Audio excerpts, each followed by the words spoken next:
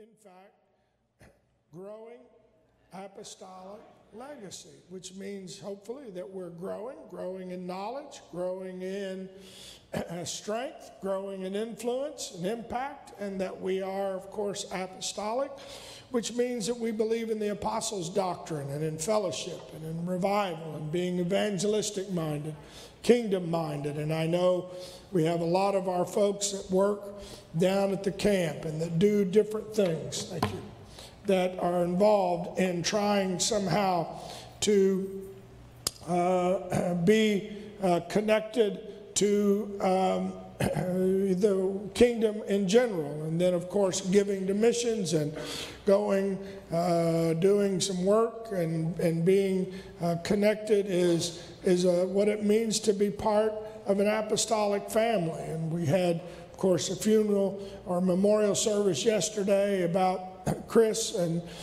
many of you have helped him and been involved in his life. So what a great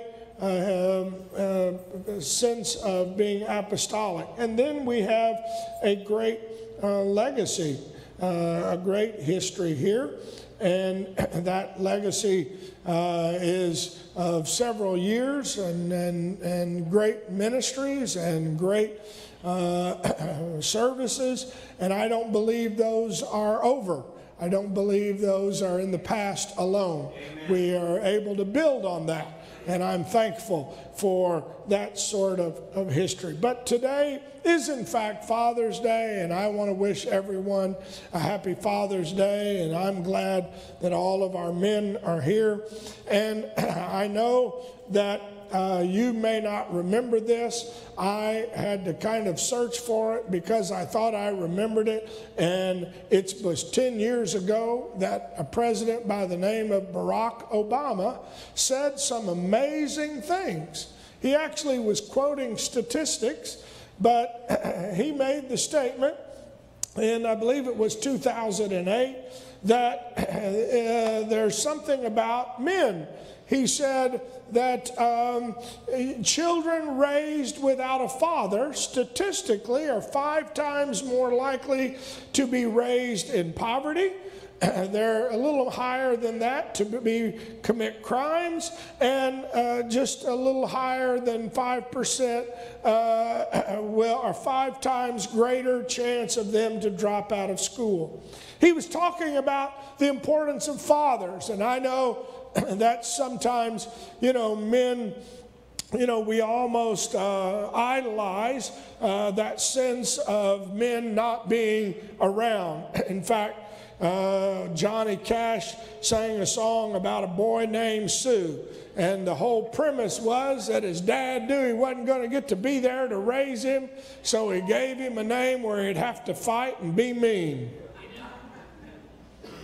And nowhere in the song does it say why the guy had to leave and what it was about him that made him feel like he needed to be an absent father, because he really shouldn't have been one. He shouldn't have named him Sue. He should have named him Bill or George, or however the song goes. And yet, children raised without a father are 20 times more likely to end up in prison. And that was statistics that were done secularly, that were quoted by President Barack Obama, who was, we would say would be a liberal. This wasn't a conservative, we're think tank, we're trying to promote Christian value. It wasn't that at all. It was done by folks that were saying, you know what, without a father or father figure, they're 20 times more likely to end up in prison. In fact, they had done a survey that 50% of all the female inmates that were currently incarcerated reported not having a male or a father figure in their life. Amazing statistics, amazing sense of a testimony that fathers are important. And I realize that sometimes, we are living in an hour in which fathers are often made to feel unimportant. and non-essential to the fabric of our society. And yet the Bible is full of examples of strong men, and that then becomes the ditch on both sides of the road. Because are we telling you to be aggressive and mean? No. And are we telling you that you need to, so this is my way or the highway, and as a dad, I'm supposed to be just hard? No. But at the same time, we also are understanding that being a Christian and a father doesn't mean that you're, I put the word milquetoast. I don't know if that's a real term or not. But it's not that, you walk around as a man and say, well, whatever you want, dear, and it doesn't matter. Kids, what do you want? How do you want me to be? That's not there's a ditch on both sides of that road. And I realize there are times when people might say, well, I don't want to be strong. I don't want to have any strong words. And I'm not advocating now that you are violent and aggressive and beat your family up or throw things or curse or any of those things. I'm not advocating that. But at the same time, Jesus was a great example of a man who had some pretty strong words for folks at one time or another. As a matter of fact, he called them Pharisees. He said, you guys are a brood of vipers, basically fit for hell. And that's what he said. You can read it in Matthew, the 23rd chapter, the 33rd verse. It was kind of strong. Earlier in that same chapter, he said, you guys remind me of open graves with dead people's bones in them. Now, he wasn't cursing them, but at the same time, he was saying, here's some strong words for you. And you say, well, I don't know what that would mean. On one occasion, read it in Mark, the 9th chapter, the 31st and 32nd verse, actually his own disciples were afraid of him. He was telling them, he said, I'm going to have to go to Jerusalem and be crucified. And the Bible says his disciples didn't understand what that meant, but they were afraid to ask him anything else. I don't know why they were afraid at that moment. I don't know if he was at that moment giving a very strong message, but yet there's got to be a balance between what I would call aggressive and aggression and passivity, or maybe we call that being assertive. And I understand that that's a real term, but sometimes, when people in an hour like we're living with the evil and where we're living with, it seems like things are being rammed down our throat and evil, the Bible says, men shall wax worse and worse. And it just seems like spirits are there. And I know, amazing sorts of things that are taking place around the world. And it's like, you're going to accept this, and you're going to do what we say. You're going to accept this. And there's been what we would call, from a psychological standpoint, the emasculation of men, that we have no authority or no power. And what happens for most men and women, I'll say, but in most men, is that when they feel backed into a corner, you're going to have one or two responses. It's called fight or flight. And so you either get mad and you get very aggressive and you get angry, you blow up, or you just kind of, okay, whatever, I don't know, sorry, I took a breath today. Huh? Sorry, I live. I'm sorry. And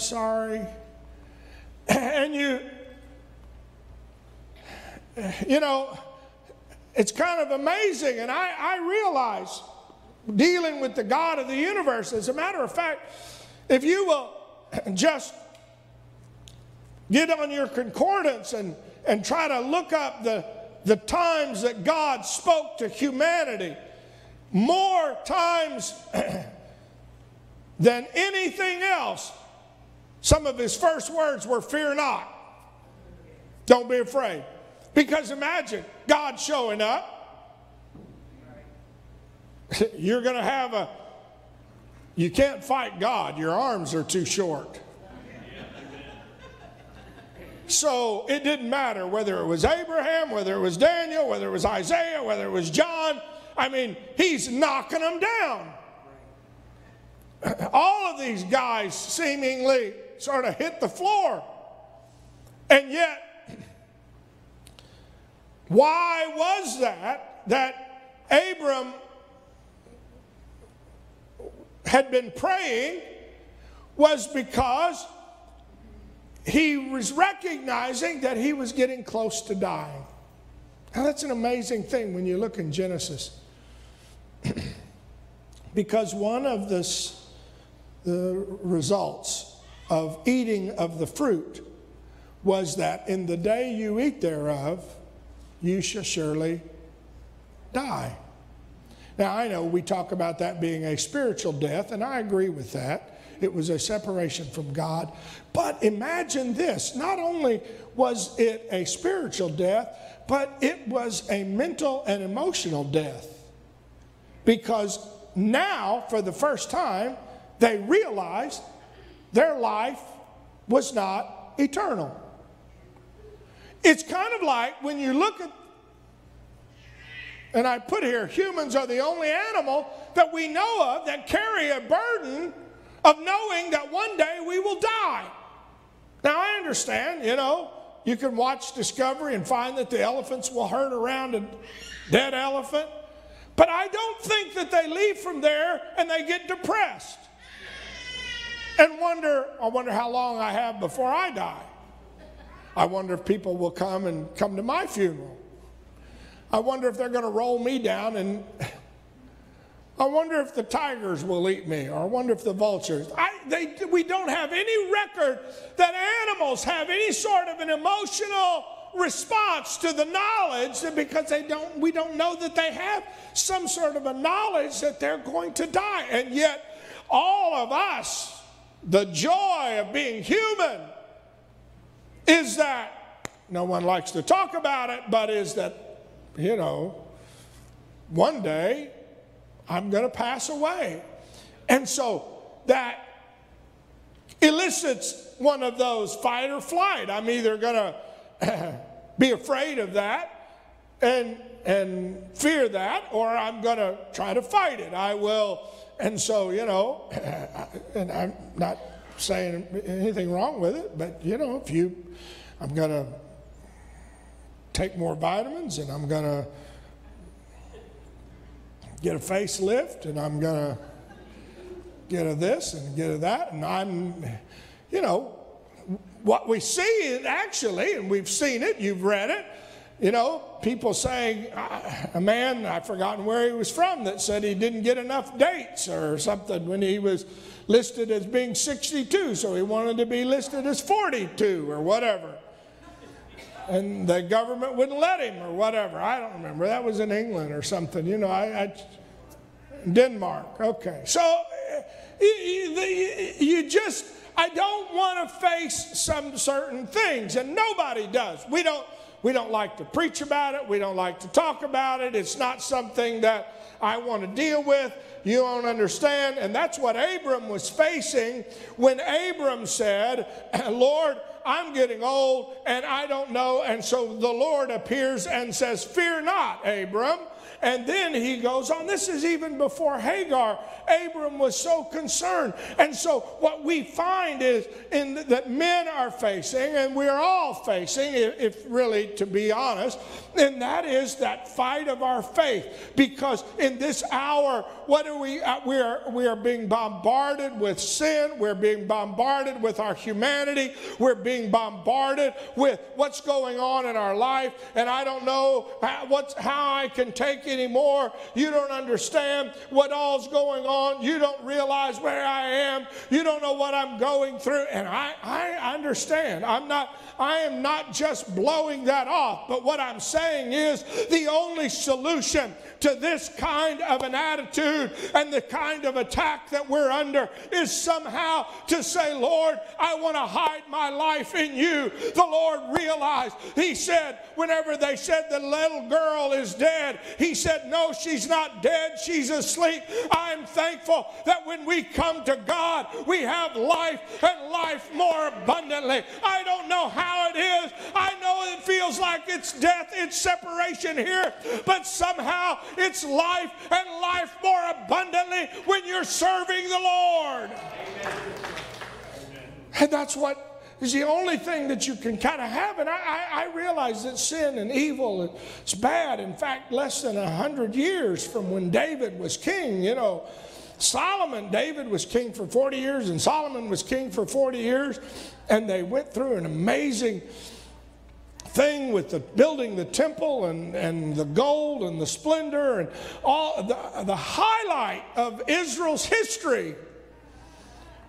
And just 50 plus years from the death of Solomon, Ahab appears on the scene.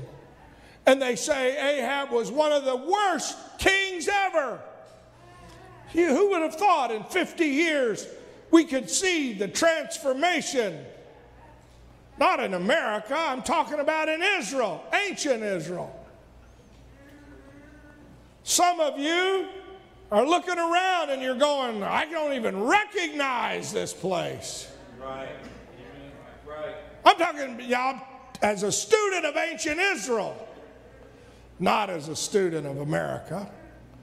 I'm just saying, look at the sin. Look at the prevalence of it. And in fact, the Bible says Elijah, who was not what you would say was very passive, and he was, maybe you would call him tending to be aggressive, although really he wasn't being aggressive. He was being assertive. He stood and confronted Ahab and prophesied there was going to be no rain. 1 Kings, the 17th chapter. And Elijah the Tishbite, who was of the inhabitants of Gilead, said unto Ahab, as the Lord God of Israel lives, before whom I stand. A powerful recognition of what he said was, he was saying, listen, I want you to know, Ahab, I'm standing before God. And if there's ever a mindset that our men and that the church has to have today, is not that we are, it doesn't matter what the government says, it doesn't matter what society says, our lives are measured and judged by God and God's word. I must line myself up because to his word, because I don't stand by whatever society allows or whatever they approve or whatever they vote for law or legalize, but it's I stand before Almighty God. That's who I stand before. And we need men to realize that's where I stand.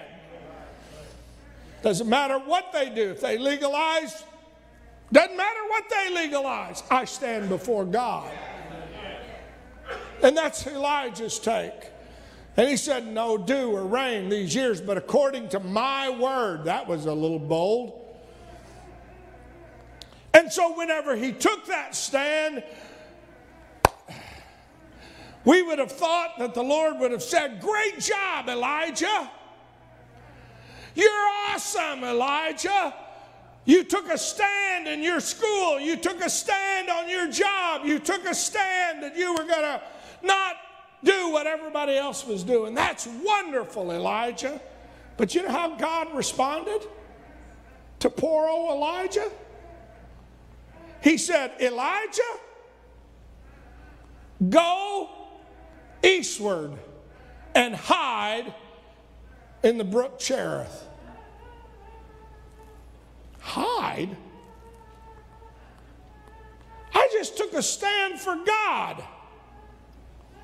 I just put myself on the line. Go hide? I I'm a man. I thought if I took a stand, I would never have to back down. Sometimes the Lord will let you take a stand, and then He wants you to just keep your mouth shut. Huh? After you've opened it and told them all what you think, then just be quiet and take it. Oh, no, I'm going to keep telling. I'm going to stay in Ahab's face. That's not what God did to Elijah. He said, go hide in Cherith, that is before Jordan, and thou shalt drink of the brook that I have commanded the ravens to feed you. Now, Cherith, the word, blueletter.com, Strong's Concordance, it means cutting. Boy, that, have you ever felt like you just tried to do something good and then God cut you down? Wow. Means cutting. And it's like going into oblivion, going into desolation, obscurity, aloneness. Go by this brook. Nobody out there. Go out into the desert. Go out into this little brook and stay there. And I thought I was, riding high. Then he said, I want to feed the ravens to feed you. Now, ravens are considered an unclean bird. So, because they're a scavenger bird. I don't know if you've ever seen ravens or what we call crows. But typically, if you run over a coon or a possum and the next day you'll see vultures and ravens. Huh? And can you imagine that's the bird that's bringing you food? It wasn't like, the ravens flew to McDonald's and got a Happy Meal. It wasn't like they went to the back of Longhorn Steakhouse and dug through the trash. It was carrion. It was, and they bread and meat and And that's God's way of sustaining me. God, I thought I was doing right by you, and look what you are. Are you kidding me? I know we've never felt that way. And yet somehow in this hour, no matter what we're facing and what's going on in the evil society, whatever, and you say, well, how could God allow this? How could God allow? I want to tell you something. How could God? You've got to get something settled in your mind. I stand before God. No matter what I'm going through, somehow the Lord is able. He is able to do anything He wants. And if He's putting me through this right now, there's going to be something good that's coming out of all of this. I don't know how. It doesn't make a lot of sense. I can't figure it out. But somehow, something, whether it's for a testimony, whether it's to change me, whether it's for a testimony for somebody else, I don't know. Whether it's to get me right, I don't know. But what I do know is I'm standing before God. Lord, I'm doing my best to serve you, and that's where it is. And that's what Elijah, because John said, Jesus said these words, these things have I spoken to you, that in me you might have peace. In the midst, he said this was some of the last words before he went to Gethsemane and prayed. He said, in me you might have peace. What are you saying? No matter what the storms are, no matter what's going on in your life, at some point there is a place in God where you can have peace. No matter how bad sin is, no matter how bad tribulations are, he said, in fact, in this world you will have tribulation, but be of good cheer. In other words, put a smile on your face, because the Lord has overcome the world. Don't think for a moment that sin and society have X'd God out, God is still in control no matter what's going on. And I know sometimes folks say, oh, I can't believe, why doesn't God do this? Or why? I don't know either. But do I still believe that He is? And that He is a rewarder of those that diligently seek Him? What I'm going to do, no matter how bad sin gets, is I'm going to keep seeking the Lord. I'm going to keep having faith that God is and that He is a rewarder. I want to stay in the altar believing. Why? I have to pray through because sometimes it feels overwhelmed. And what are you allowing, Lord? And what's going on? But somehow the voice comes from the on high. I still am in control. I am still God and no other is God. And I still know what's going on. And I understand that no one is exempt from the evil of this hour. But yet you don't have to fear or have to feel that I have to rail against it at every moment. Now, the Bible is very clear, and I'm going here with the story of Elijah. The brook dried up. Now, I don't know if you've ever been around to see a brook dry up. We don't have any dry brooks around here. But if you've ever seen a creek dry up before, it's not a quick process. It's not like, you turn the hose on, boom, and it's off. And, there's a little bit of water that collects in the low spots, and the animals all come there. And before long, it's a muddy mess. And finally, the brook dried up, and Elijah had nowhere to go. And I'm sure at that moment he's feeling like, you know what, God, I thought, I was doing what you want. And so the Lord speaks to him again. The Lord was the one that sent him to Cherith. Now the Lord speaks to him and says, go to Zarephath, which belongs to Zidon. Everybody say Zidon. Zidon. And dwell there. And I've commanded a widow woman there to sustain thee. Now, the word Zarephath means refinery. So that was like going from the fire, frying pan to the fire. It means to be refined. And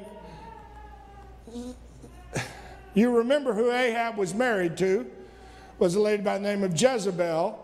Well, Jezebel was the daughter of Ethbaal, who was king of the Zidonians.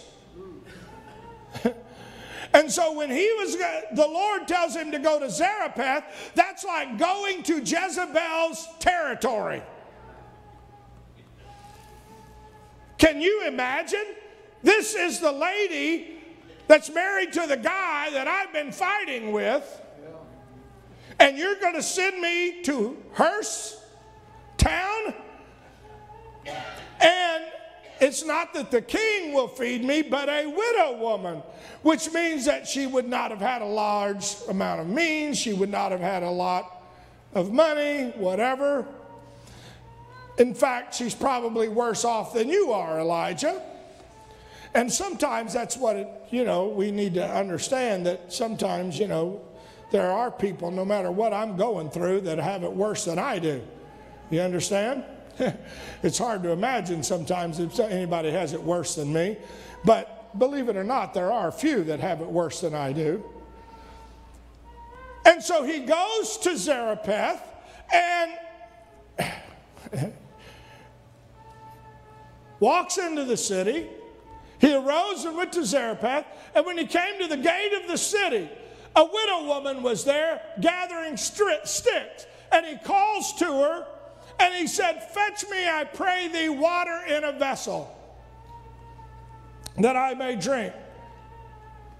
And she was willing. She turned to go get him water. And then he said, oh, by the way, also bring me a little morsel of meal. Now that's asking a little too much. She immediately balked at that. It's like, I'll go get you some water because that really didn't cost me. That was from the city well. Had nothing to do with me. But when you're now asking me to put my stuff on the line, you've gone a little too far. And that's how this widow woman, it was like, are you kidding me?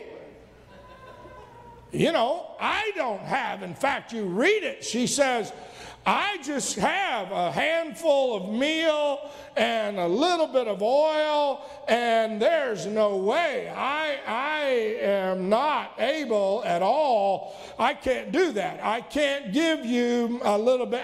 In fact, me and my boy, we're at the end. We're at the end of the rope. And so, you know, it's one thing whenever, you know, somebody asks me to do something that doesn't require my last. But imagine if God ever got to where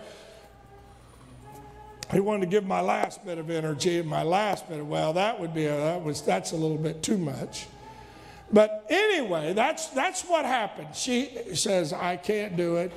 And Elijah, of course, tells her, he says, let me tell you what, if you go do that, the Lord will sustain us. And she does. And the Bible says for several days she kept going, and there was a little bit of meal and a little bit of oil, and there was never an abundant supply, but it was just like a little bit. And the Lord just kind of eked out an existence. And I know sometimes it may feel like I'm just barely getting by, but let me tell you, that does not mean that the Lord doesn't know exactly where you are and what's going on. You can't put it on, well, you know, if I had a whole thing of meal and a whole thing of oil, that means that God loves me. No, here was Elijah eating just a little bit, and yet somehow the Lord knew exactly where he was and exactly what was going on. Now, what's amazing in this 17th chapter, as you keep reading, and I know my time is getting close to being over, but here's what's the amazing sort of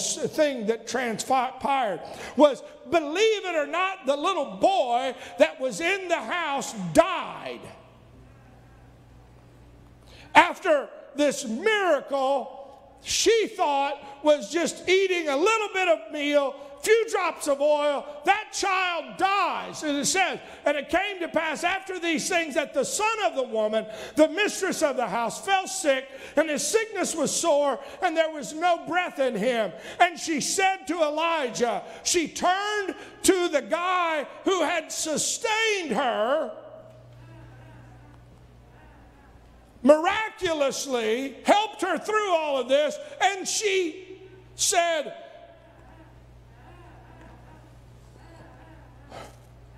what have I to do with you, O thou man of God? I don't think that was said too kindly. Who are you? Why did you even come to my house? It's because of you that my child is dead.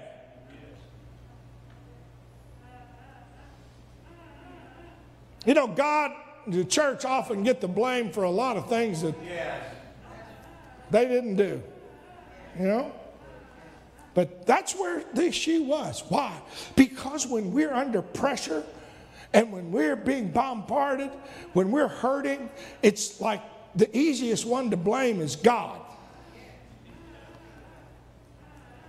And she actually accused him of trying to drag up her past. She said, art thou come unto me to call my sin to remembrance? Are you trying to make me feel bad? And to kill my son? And what did Elijah say?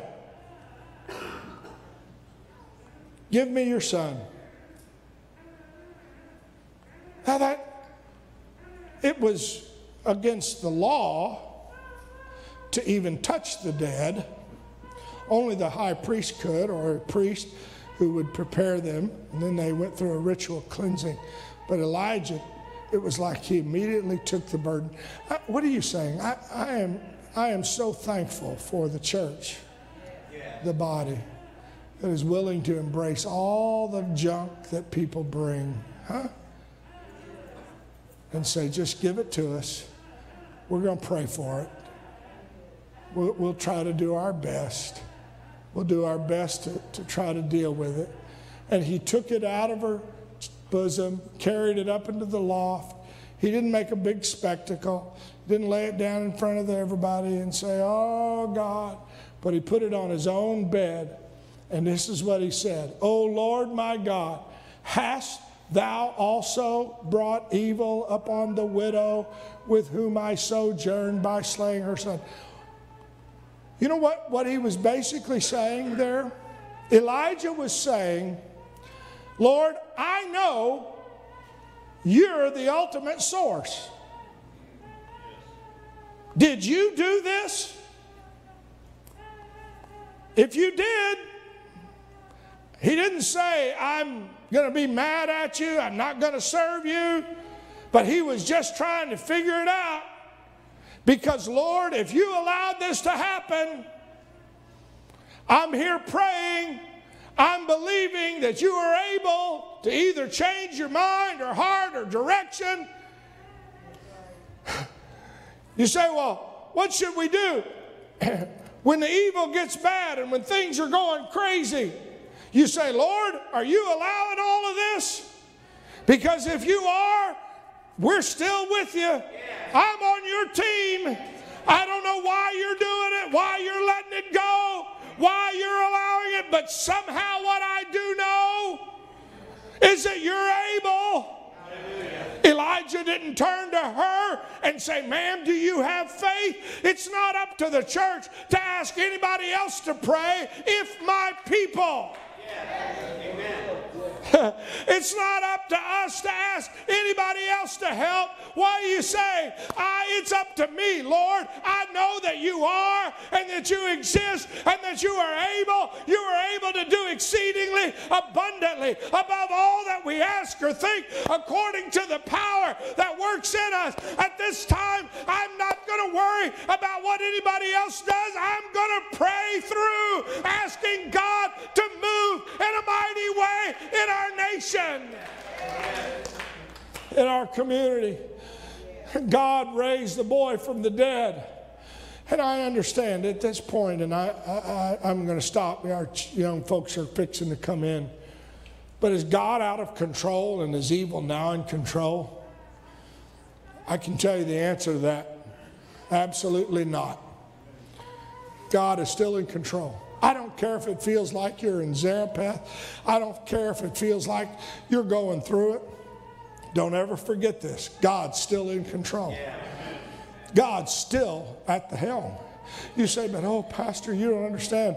It feels like, I do this, and then this happens, and this, and then that happens, and something else happens. Well, you know what? I'm still going to worship the Lord. Oh, this is how Job finally told him. He said, you know what? I don't know what all is going on, but naked I came into the world.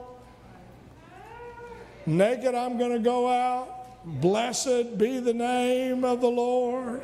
Oh, what are you saying, Pastor? What I'm saying is that Elijah still had faith that if evil happened, God was still in control. No matter what's going on in society, no matter, I was driving down the road and North 21st Street, they're building a thing where they're supposed to sell marijuana right here in our little town, I guess, the way they were working on.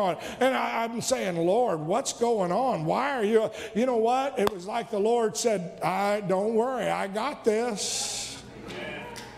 Huh? Oh, but God, there's a fight over this and a parade here and a march here and protesting. You know what? I got this. There's nothing that's going on that is not bigger than my God. Oh, it doesn't feel like it. It doesn't seem like it. I want you to know that in the midst of Zarephath, if it looks like this young boy has died, I'm telling you, all you got to do is bring it before God and say, Lord, if this is what you want, so be it. If not, I'm asking you to change. I'm asking you to heal. I'm asking you to deliver. And I'm telling you, God is able. Let's stand. Our Sunday school children, I think, are coming in.